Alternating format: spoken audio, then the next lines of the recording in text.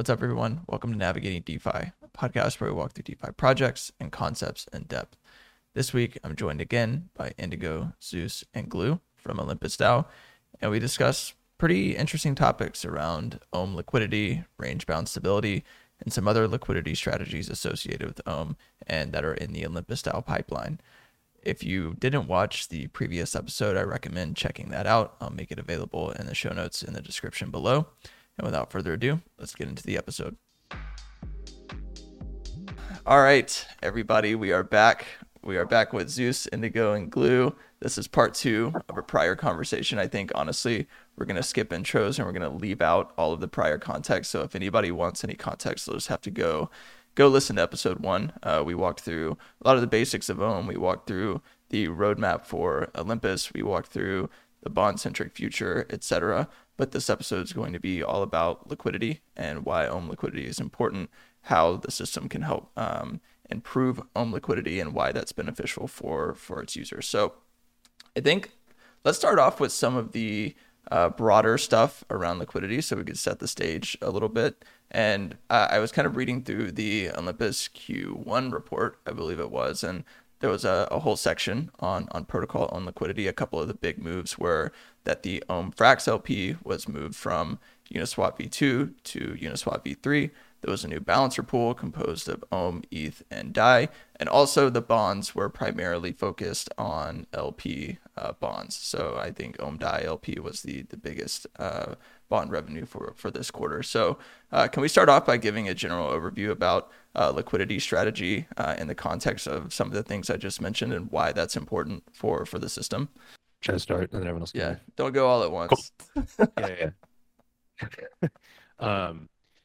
So I think, as everyone knows, we have a lot of protocol owned liquidity, and deploying them in different avenues it is important, really, for us to learn like how trades route and how the market functions.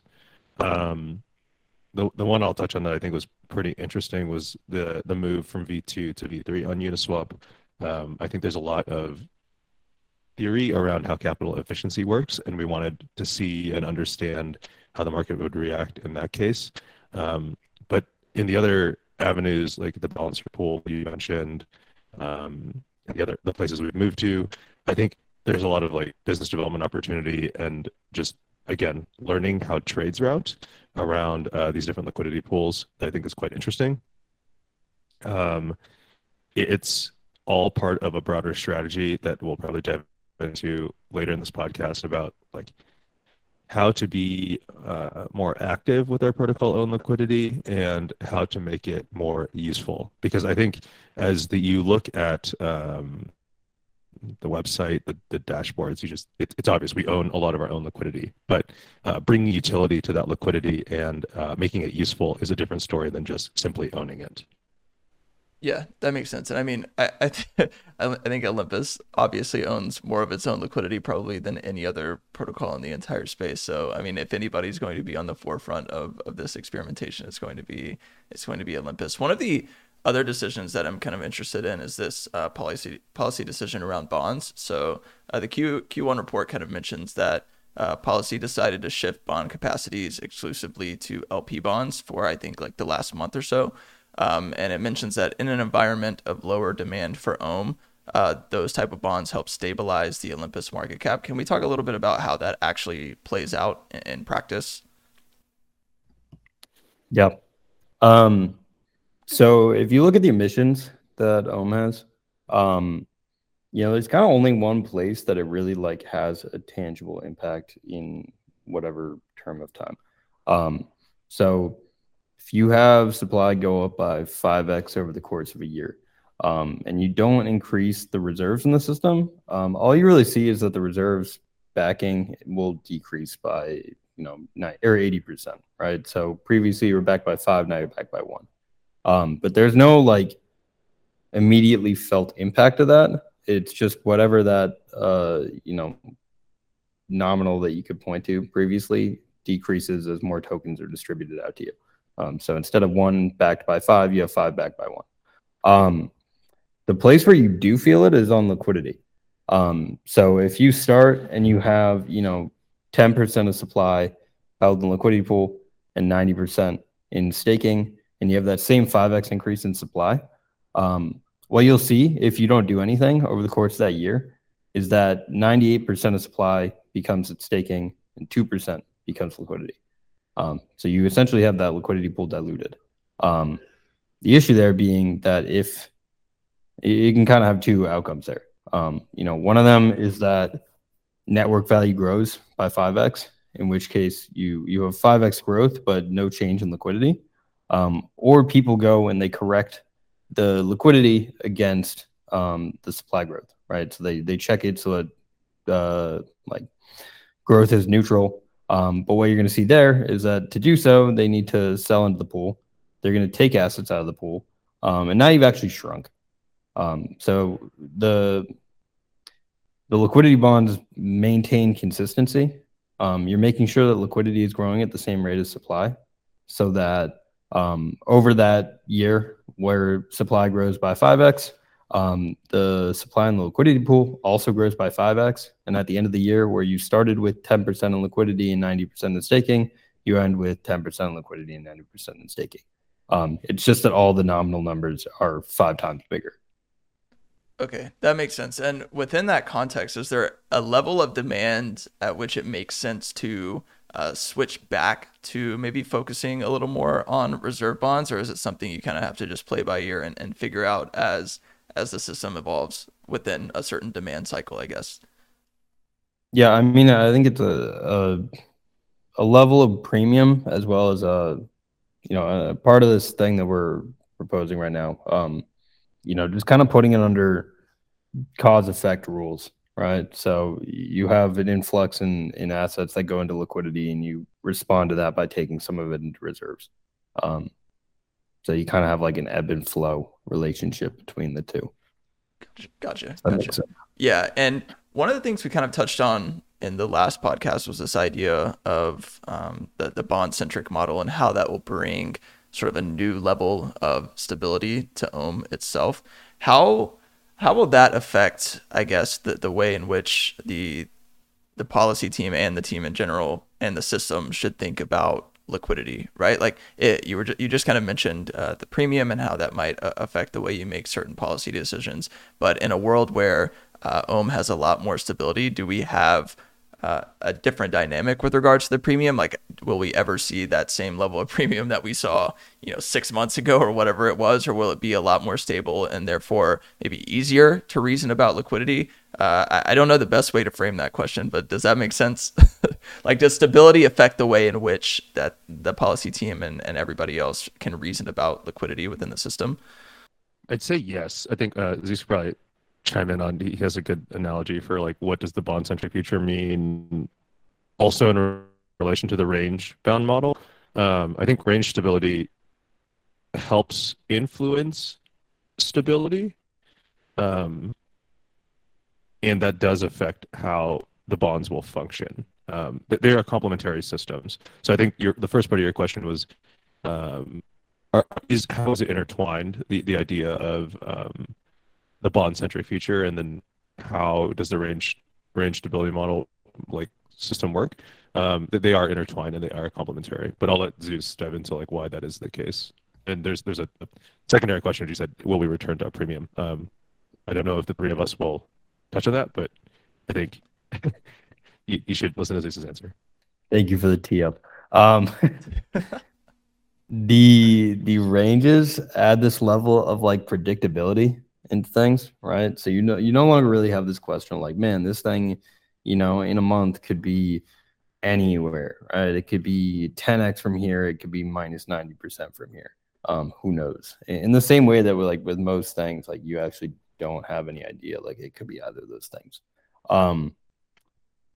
In this case, you kind of have like, okay, most likely it's going to be between here and here. And that can be a pretty wide spread, right? So it's not like you're pinpointing an exact point, but it's this level of consistency and predictability that should allow people to kind of guide their behavior better. There's no need to really take like knee-jerk reactions to things because you can kind of predict into the future, what things are relatively going to look like. the dynamic with those like secondary bond markets and the own bonds is that, let's say it does redevelop to a premium of 4, but 75% of the supply goes into these bonds and converts from ohm today into ohm sometime tomorrow. You've actually fallen back to like a premium of 1 on ohm today. So when it comes to the capital the treasury has versus the liquid supply out there today that the treasury actually has a liability to, they're once again equal. So it creates a dynamic in which premium can scale without the treasury scaling or with the treasury retaining like the market power that it has.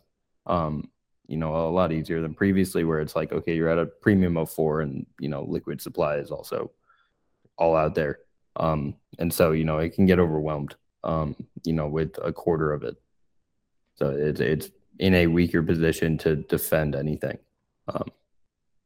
So I look at it as like kind of turbocharging it.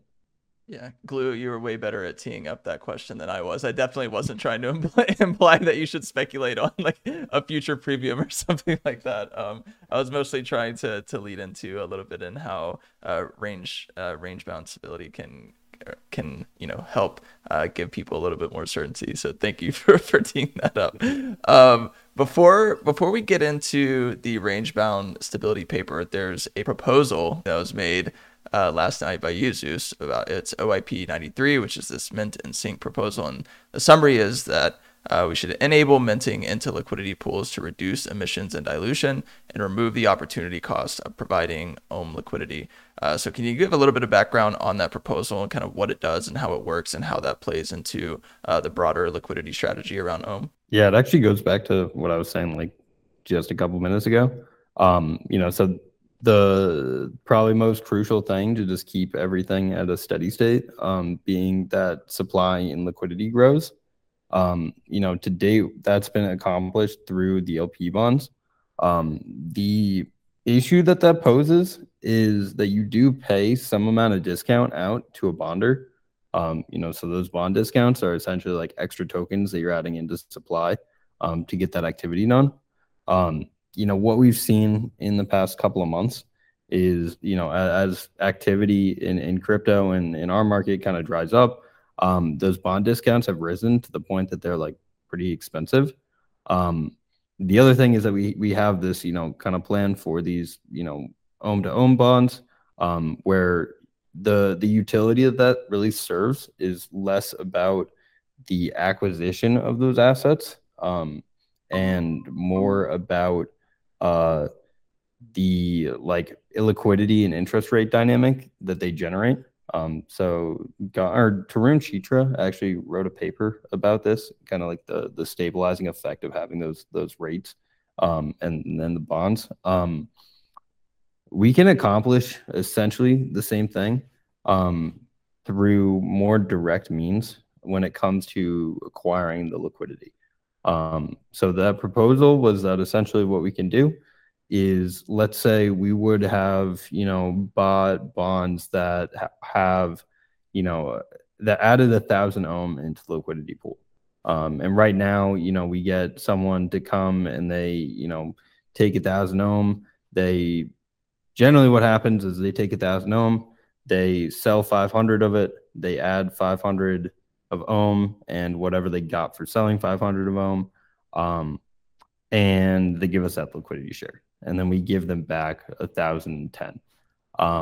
Instead, we can just mint 1,000 directly into the pool. We can call this nifty sync function that exists on V2 pools. And it'll just lock in that increase in, supply in the pool like directly. And it distributes the ownership of that to all the LPs in the pool, of which currently we're the only one. So it just goes to us. So it accomplishes the same thing, but there's no cost to it in the same way that right now there is, and we're just kind of paying for when we don't need to be. The other benefit of that being that right now there's this issue where like no one else can really provide liquidity for ohm. And so because of that, the protocol is the sole LP, which I don't think is a bad thing. But at the same time, it becomes a problem when you're dealing with, pairs, except for what we consider like our base or reserve pairs, right? So I think that I don't really consider it problematic that we're the only ones providing like OHM liquidity or OHM Frax liquidity, but it would be good if you have a project come along and they create a pair against OHM. And right now, it's not super viable to do because you're just going to get diluted by the staking rewards, and you're not going to like get compensated for that.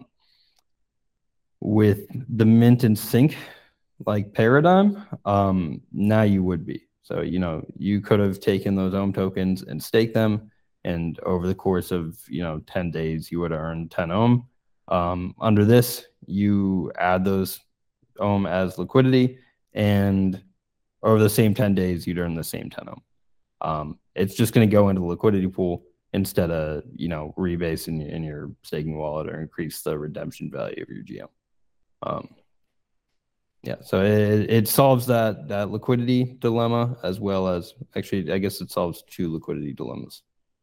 Yeah, that makes sense. And I think the sync function is kind of key here, because I believe I was reading some of the comments earlier on the proposal, and somebody was worried that this meant like selling OHM on the market in order to add liquidity in some way.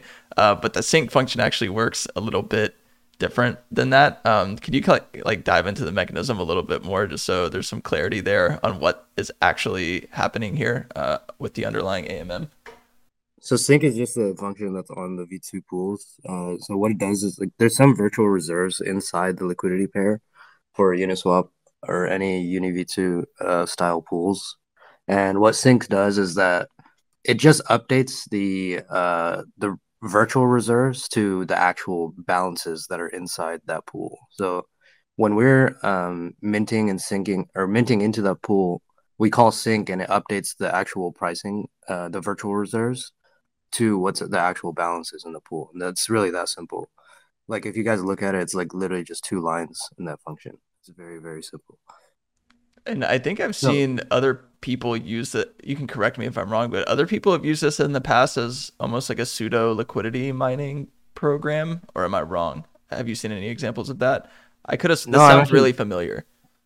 I actually don't know. That sounds pretty cool. If you have any information, let me know. Yeah, I actually don't know any other. I don't know anyone else who's used that function ever. Actually, it was very obscure when Zeus brought it up.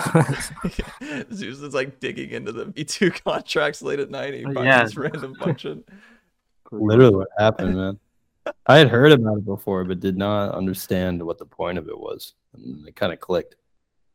Although from their docs, it's not even how it's intended to be used. So, well, you gotta. Sometimes that's how all smart contracts work. You just find something and use it, regardless of if that's exactly how it was designed. But going back to the proposal a little bit, there's kind of 3 options here. So one, of course, is like, do not implement this at all. But one is to implement the mint and sync and change the reward rate, which affects staking. And then there's one that says implement mint and sync, but no change to reward rate. Is there like a trade-off between these two that people should think about and consider? And is there like a preferred way forward for the system? Yeah. So essentially, part of the change that has to occur there is that you're essentially like moving rewards from staking into the liquidity pool. So if you were to unstake and add liquidity, your rewards kind of follow you from staking to that liquidity pool. And so the rewards distributed out to pools need to be or to staking need to take into account LPs. Currently, it's based on the entire supply of OHM. And so you would have this effect where like the more supply goes into liquidity, actually the more emissions for the total system there are. The issue with, so it requires like changing the way that it's computed from using total supply onto just stake supply. The problem that raises, I guess, is that, I think 20%, there's like 20% less stake supply than there is total, or 25%. So it represents just a decrease. in staking emissions. So I thought it was important to raise and put in there. I did put a little PS that I do think that we should just leave it as is, and maintain like the framework that's in place. But I think it's definitely important to if the aggregate feels that needs to be corrected against, it's just kind of a pretty basic math equation to do so. So Cool. And Glue, I know your browser's been giving you a hard time, so it's been hard for you to hop in here. But is there anything you wanted to add to the mint and sync discussion? No, I was actually curious to toss around another question. I'm pseudo podcast hosting with you, Colton, because I like to ask these big brains think questions. Are there Indigo mentioned it was Uniswap V2 that has this function. Like, what's the status of the other AMMs and their capability to do this?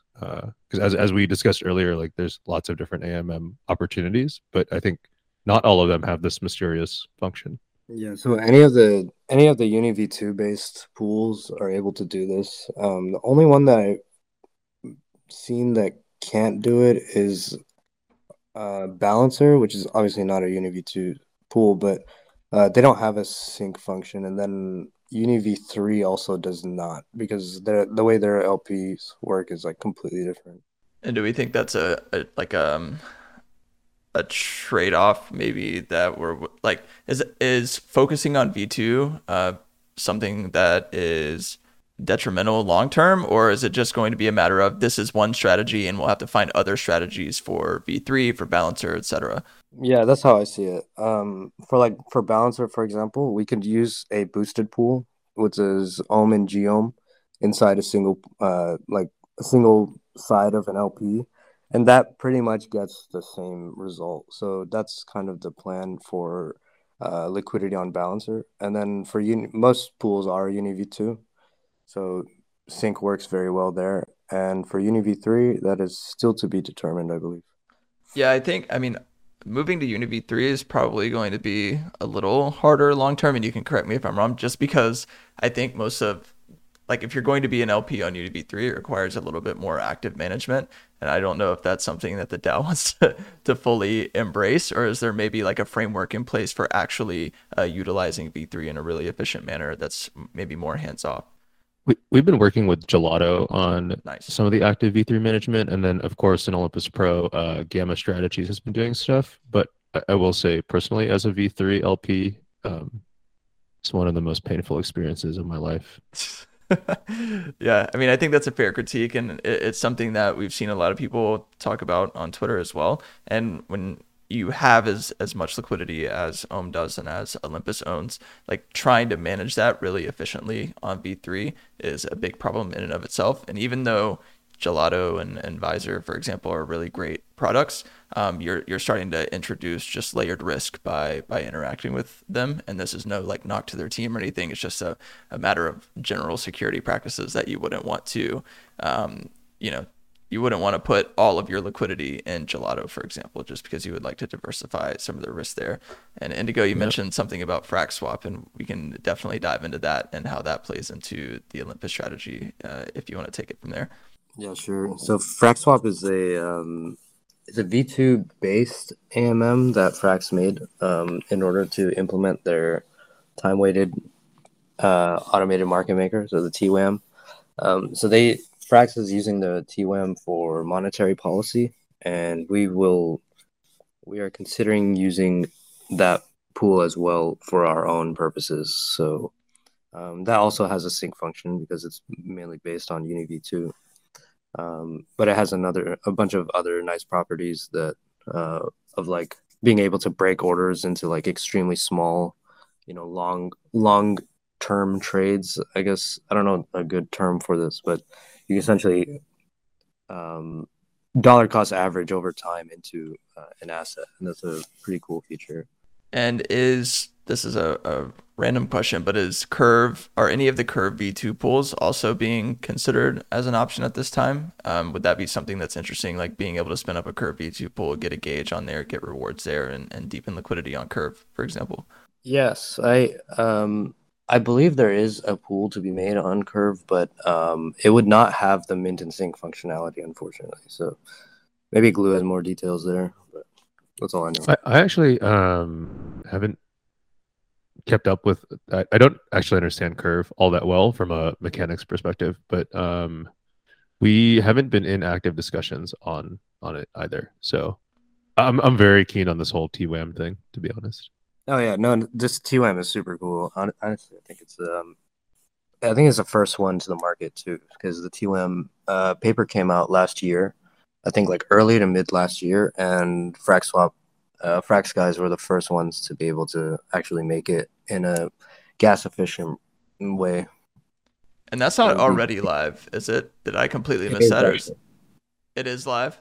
It is, yeah. Okay. Yeah, it was. Well, no, everyone did.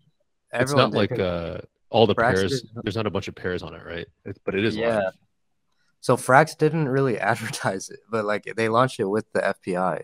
So yeah, it's really interesting. I think it's actually like just as interesting as the FPI, but people aren't really paying attention.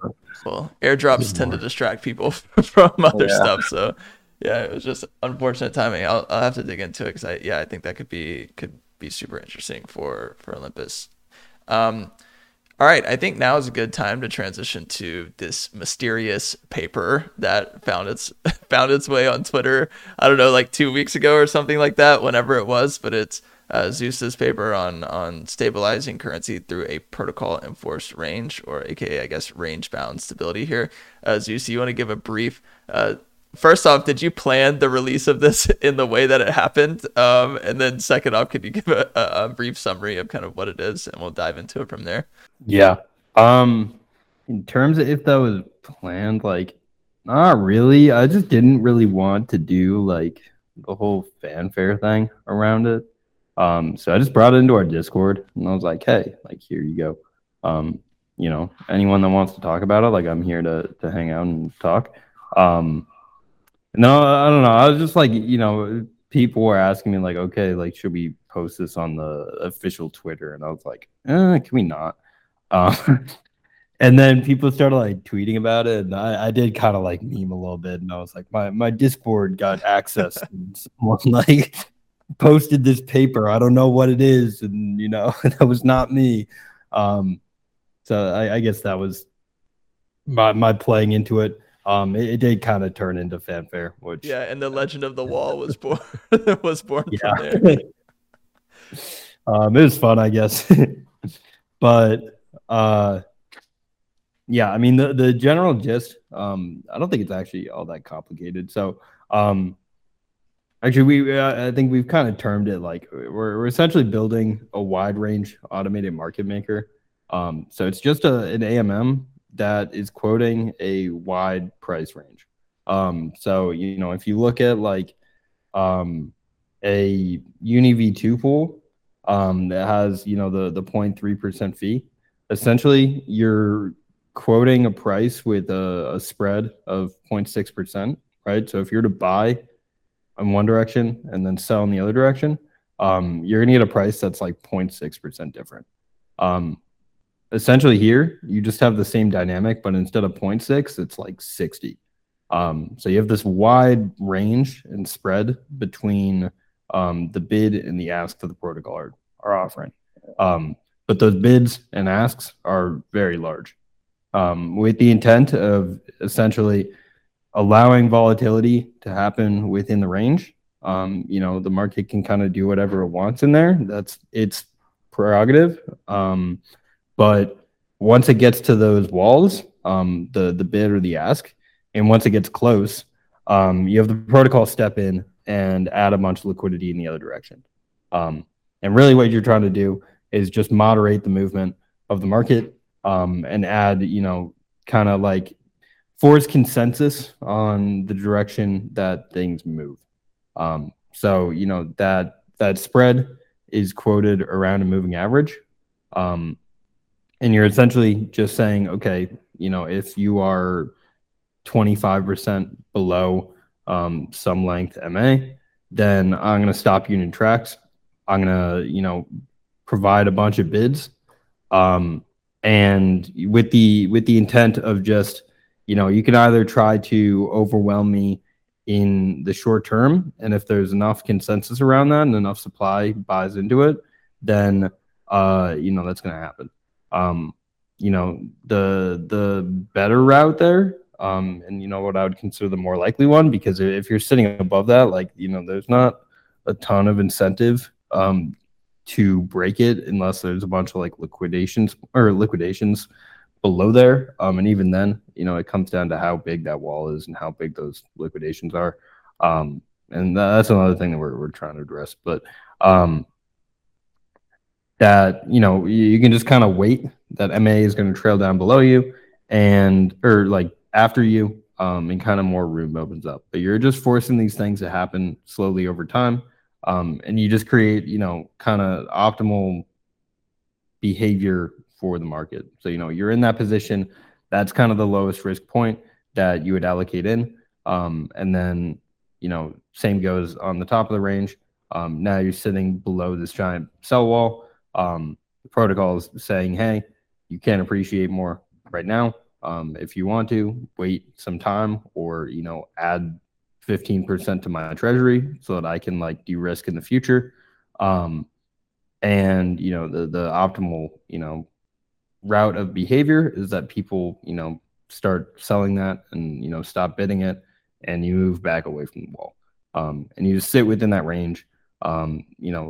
Essentially just everything has to happen over a longer period of time. And, because of that, it has to be much more consensus driven what you're doing. It doesn't lend itself to knee-jerk reactions in one direction or the other unless there's a ton of volume behind them.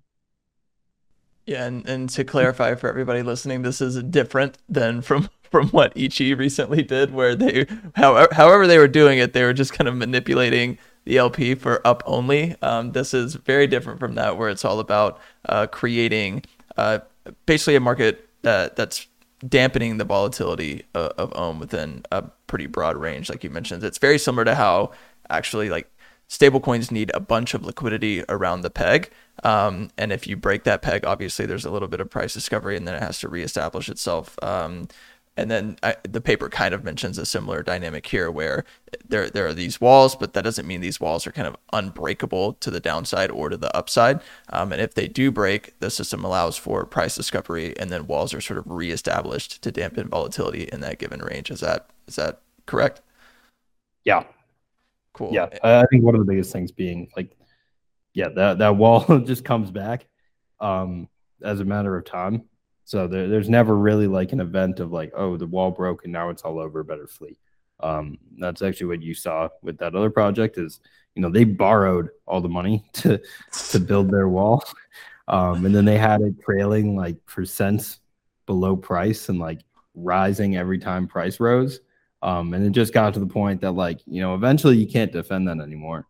And the second that wall breaks, you borrowed all that money, so now you got to get it back if you're gonna continue on. But that's a lot of money to get back.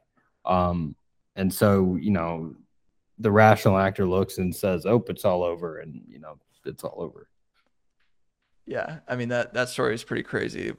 We don't have to dive into it. It kind of took over all of crypto Twitter for a whole week, but yes. I think one of the big interesting philosophical points here that was kind of underlying this paper is this idea about how to use treasury assets effectively. And one of the points that you brought up in the paper was that while liquidity mining is or doing liquidity mining with the reserve DAI that's available, for example, while that's interesting, it could eventually lend itself to behavior that puts the system more at risk, and those funds should instead be used to actually help support stability in the system instead. Is that a conversation that's been happening for a long time? Because I do think there are some people that are at odds about this, right? And I think maybe there was another project, we don't have to name it, I think we'll all know who it is, that kind of leaned into this, hedge fund VC style narrative, and Olympus never wanted to do that. But some people are like, oh my God, we have all these assets just sitting there idle. Why don't we just ape them into yield farms and start generating crazy revenue? And your point was kind of well, that's a viable strategy to an extent. It can't be the only strategy. So is that an important point of all of this, being able to use those treasury assets in a way that's more effective than just earning some, small yield on them. Yeah. Yeah. So I think there's kind of two things. One is that, the utilization of treasury has always been not really the generation of yield as much as deployment into our own market. So, I always kind of crack up if the goal is like take a treasury and like use it to yield farm or do whatever, and that like the odds that you can do that better than individuals seems slim under the structure. And it's like, if you could do that profitably on your own, like, why not just do it on your own? Like, why not raise from private LPs? And like, if you can make money, then you're just going to make money. Like, it doesn't really make any sense to do it under this kind of structure. So that always kind of, I find funny. The other one is just like, I think that one of the big things that we need to do is we need to make not irrelevant, but not a short, like not a perpetual fixation point, if that makes sense. Like I'll expand, but I'm trying to figure out the right way of saying that. I think that the system needs to kind of be on a steady state in which we can focus on building things around it and not focus on it persisting day to day. And I think that's really hard to do if you're trying to manage these active strategies with the treasury, right? You're just going to consume a ton of mind share around, what strategies are we running? Could we be making more in this pool than that pool? Like, are we harvesting our yield? Like, how did the treasury perform this month versus last month? It's just a massive, like, shelling point of attention that, like, I think is super detractive from what we're actually trying to accomplish, and I think would end up, diminishing us to a significant degree. So, kind of 2 degrees of like there's no point, and it's actively harmful. So, we've actually been, because this has been a conversation for like a long time. I don't know if one of you guys want to talk about. Like, yeah, I'm. So I think. So funny enough, if you guys haven't been in off topic recently, whenever this post, you should get back in there and check it out. But the discussion yesterday was quite fun in this regard. I think I'm actually actively against this whole treasury management concept. I'm a member of the DAO, of course, but like I think it's like as you said, it takes up too much brain power for something that reaps so little reward. Like, yeah, it's helpful. It's good to be sustainable, which is the point of the protocol. But actively pursuing yield is better done as an individual. You can do that if you want to just farm stables on your own. The comment you were making there, being less time sensitive, I think is the key. And one of the comments made last night was you want to be confident that OHM will be there tomorrow if you're going to build on top of it. And I think that is really what we provide to the network of DeFi. Like, you can look at the broader market and try to build on top of other tokens, but like, can you truly be confident that they'll be around for the long haul? And I think that was what was what Zeus is hinting at the tail end of his comment there. And if you listen to actually the recent Bankless with Vitalik and Bitcoin maximalism, I think the key to any good ecosystem is that you are going to be around for the long haul. People can be confident you're there. And right now, one of the big issues with crypto is like the majority of cryptos are there under social consensus. They're around because people believe they'll be around until maybe one day they stop being around. And that's fundamentally not how OHM will work.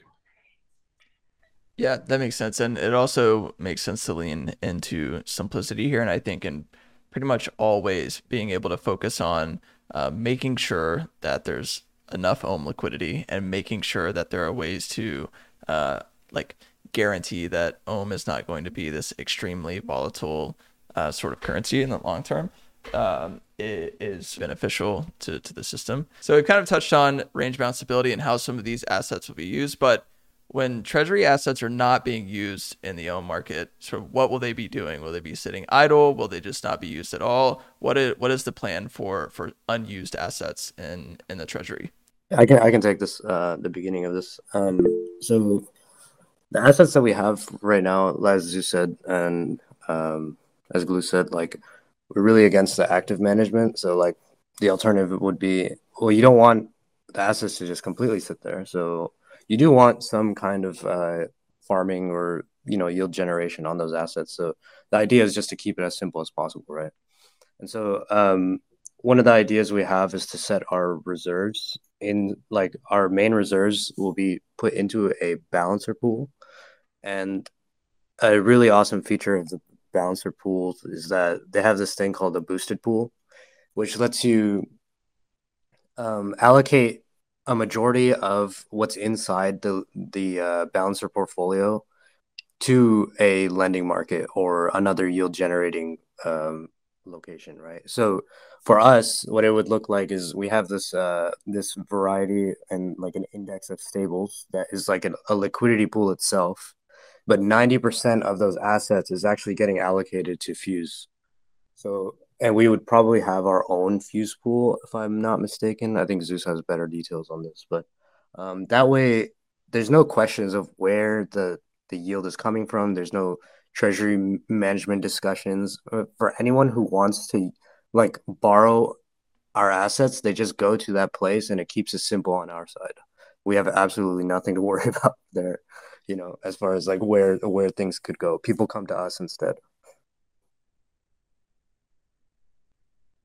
Yeah, I kind of see it as we get, I think more of the upside of farming than we spend figuring out where to farm. If that makes sense. So we're not going to we wouldn't earn quite as much as if we were to go allocate into all those positions ourselves, but we actually, we at the same time take on a lot less of the risk of being in those positions, as well as not having to really figure out where to go and in what size. We leave that to third parties and we just share in the upside that they get.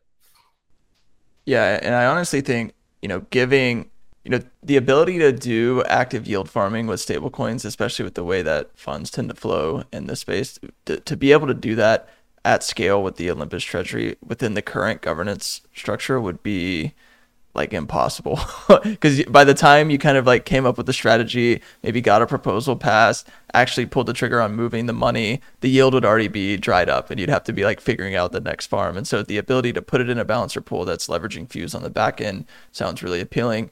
And I'm wondering, like, are there any risks that are associated with that are easy for people to reason about? Is it relatively risk free because collateral's basically stable coins in this case, or people are borrowing, or what are people going to be able to borrow against, I guess, is the question. Because recently we saw, again, I hate to bring up this Ichi project, but we saw basically all of the collateral go basically to zero. And so they pretty much defaulted on a massive position. Is this something that there will have to be a framework for within this new balancer Fuse setup, or how will that work?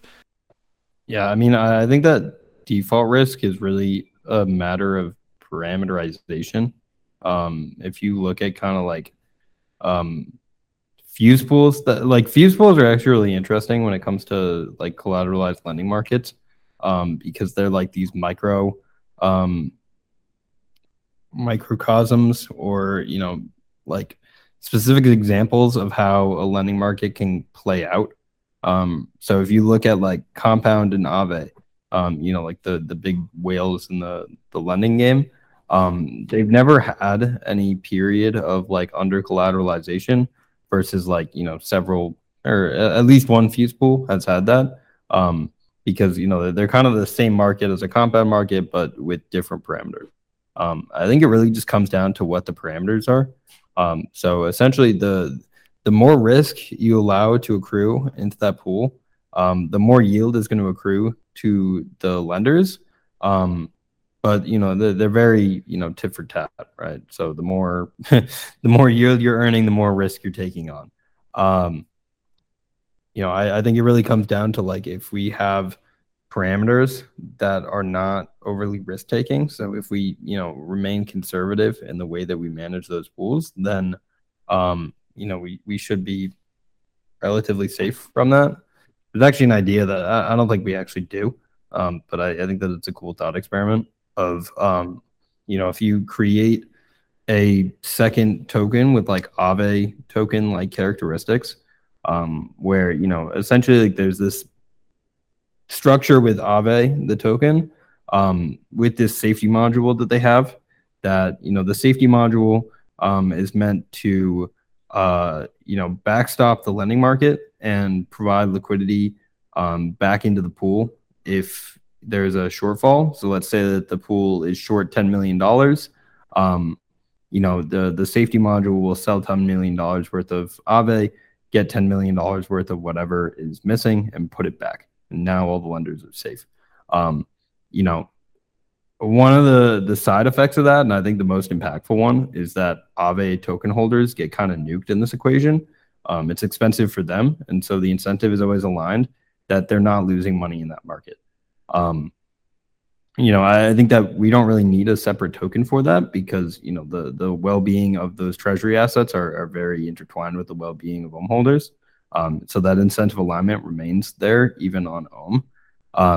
But that incentive, I think, is generally sizable enough that you're going to keep that market healthily parameterized. I'm hoping that if we do this, we can lean on like Gauntlet or other what's it called, like analytics groups, where they generally step in and they model out what the current parameters look like, what kind of risks they're taking on in tail end scenarios, and they say, hey, you might want to change this to that. But at the end of the day, if we're parameterizing well, one of the interesting things with fuse pools is that the one parameterizing it generally has no exposure to the downside of the pool. And so they're a lot more willing to just go out onto the risk curve and collect their premia through the reserve fee than the lenders in the pool might be. Right. And yeah, that's really the point I wanted to drive home here, is that like fuse pools definitely have a lot of flexibility, and this is for better and for worse. Like, and in the worst situations, bad stuff can happen, but it's not like Olympus is going to be adding the long tail of crypto assets as collateral options with like unfavorable collateral ratios, and then using TWAPs for all the oracles underneath, and adding all of this like weird systemic risk that could cause defaults to happen. So I mean, I think that's like the coolest feature about Fuse, is that you have all of this flexibility and you can kind of create pools that are as safe as you need them to be, to cater to your particular use case. And is there any potential to use like ERC 4626 in any of this, which is like the plugin that allows yield-bearing assets to be utilized in the Fuse pool without forfeiting any of the rewards? Has that been a conversation that come up, or are we too early for that? Yeah, 4626 on the plugin system is definitely going to be used. There's some interesting dynamics with convex assets being deposited into the pools. So we're like, this is past my specialty though. Maybe Zeus has a better idea. Yeah, I mean, I think that the plugins are very cool in that essentially, like, we can provide something similar to what Abracadabra can, or at least used to, where there's definitely demand out there for people to lever up against stablecoin positions. So you're in the Frax 3 curve pool, and you want to add size to that pool. So you would be able to come to this pool if we have like plugins enabled through 4626 with that pool as a collateral. You could deposit into that Frax 3 curve pool, and then into Convex you would deposit that as collateral into our pool. You could borrow more Frax, and then add to that pool and loop up some amount of leverage. So the responsibility is on us, that we're making sure that you're not taking on too much leverage, that we are at risk. But given that you're not, essentially, if you're earning 12% there, then you're going to hike up the interest rates so that we're earning 6%. you're getting an extra 6% out of everything that you deposited, and everyone kind of walks home happy. Like I think that the plugins are like a very cool addition that they did to Fuse. Big fan. And Glue, do you have any? I feel like you have a co-host question here that you may be curious about. So if you have one, feel free to ask it. No, I wanted to. So regarding 4626 and the tribe, we're working on it. The proposals are public. We're working on, I think today, launching Tribe Turbo. So just wanted to plug that in. We'll be participating in some format of 4626 in that sense, but I don't have a direct tie into the current liquidity conversation. Well, can somebody tell me about Bophides, the Greek god? I can tell you maybe about the lore behind them first. Well, I mean, it's like a project name, I guess, but we like to dig through ancient Greek history and mythology, and everyone knows about Hercules, right? Great Greek hero, kind of probably one of the most known Greek figures in their mythology. And he had this like heel that he was like indestructible except for his heel, where that Achilles tendon takes him out. But no one really knows about Bophides. Bophides was like a similarly heralded character. The only thing is that instead of his weakness being, in the case of Achilles, his Achilles heel, for Bophides, it was Bophides nuts. But I'm going to let you take it from there, Indigo. Thank you. It was very informative.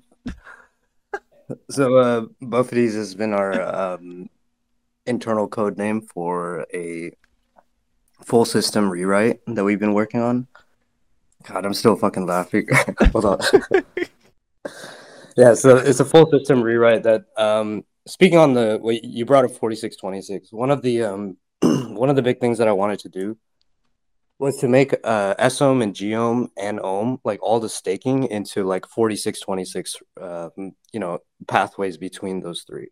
So that's one of the big improvements. Another one is that the system will be much more simplified, and it lets us actually become like this more modular system, which allows us to make this range stability model and everything on top. But also, ultimately, we're going to try to become a cross-chain currency using a layer 0. So that's it's just an internal code name that we're working with. Yeah, beautiful. And it has really amazing lore. And I appreciate you taking the time to really walk us through that, Zeus. That was, I think, really important for people to understand the nobility of this type of work.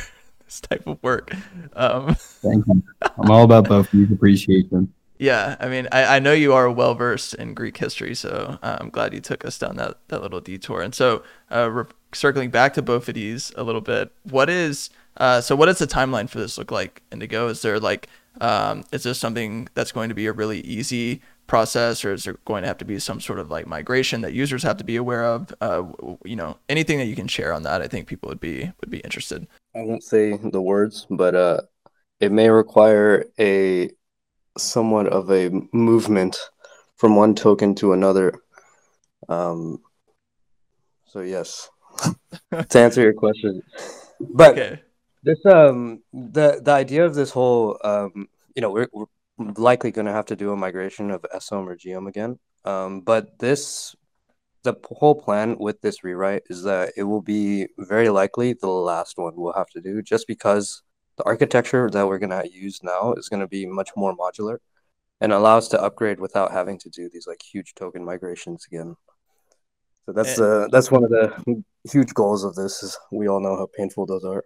Yeah, and do you think this will be like, this modularity will make like the future of GOM governance a lot easier? I mean, because one of the things that I know Olympus has on the roadmap is switching fully to on-chain governance, and that's pretty hard to do if you don't have a modular system. So is this going to make quality of life a lot easier for the governance side? Oh yeah, 100%. And that's actually one of the big reasons, is that this rewrite allows us to have like a really strong foundation to allow for the on-chain governance, the range model, the OHM bonds that will come out soon, and then all the the intertwining of all those three systems. Ultimately, like to bring all the topics we talked about, like the whole idea is to like really simplify the system, right? And to kind of have like this predictable, algorithmically driven contract system that like people can actually like. There's not much human interaction going in there, and it's all through governance on chain, so that it's very predictable. It's like exactly what you want out of an asset that you plan to hold, right? You don't want something that's changing all the time, and that you want predictability and like what you'll see today, tomorrow, and like in a year from now. With the own bonds, I see that as like long-term stability, and I see the range model is like the short to mid-term stability, and with a governance being able to like tie all those things together from the community itself. And Zeus, it looked like you wanted to tack on something there, so go ahead. Yeah, I think really important thing to note. We have learned from each migration. This would be number 3. Learned great lessons from each one. So this one would be completely asynchronous. There's a benefit in the fact that no one holds geom today, or like most people hold geom. So there's not really anything to notice. And essentially the way that would work is that you just like when you stake in, you would just go into the new one instead of the old one. For everything else, you wouldn't really notice. One of the things that made the last one a pain was changing the OHM token, because that's where all the liquidity lives. So that wouldn't be the case here, which means that like the surface area of change is significantly diminished. There wouldn't be any real like new educational hurdle to get through. I'm just very like conscientious of making it clear that it would not be a real event. Yeah, I should have been clear there. Yeah, there's no OHM token change, so like none of the oracles or the pools have to be changed. It's literally just SOM and GOM. But yeah, it should be extremely simple for users. Nice. So this will be the third and final migration until the 4th one and the 5th one and the potential 6th one. Yeah. Okay, cool. Yeah, I'm sure people will be excited about that. Amazing. I mean, we touched on a lot of cool stuff throughout this. Is there anything else that we want to touch on before we wrap it up? We touched on both of these. That's all I was hoping for. Yeah, I mean, we could definitely end it on both of these. Well, hopefully this conversation was informative to everybody listening. Like I mentioned at the beginning, if you made it this far, this was an extension of the previous conversation that we had about a month ago. A lot of stuff has evolved and changed since then. So I definitely recommend listening to part 1 of this podcast, and then part 2, you literally get 2 hours of our amazing voices and insights and everything you'd ever want to learn about Olympus. So thanks again, guys, for coming on. I enjoyed it. Thank you, sir. Thank you. Thank you.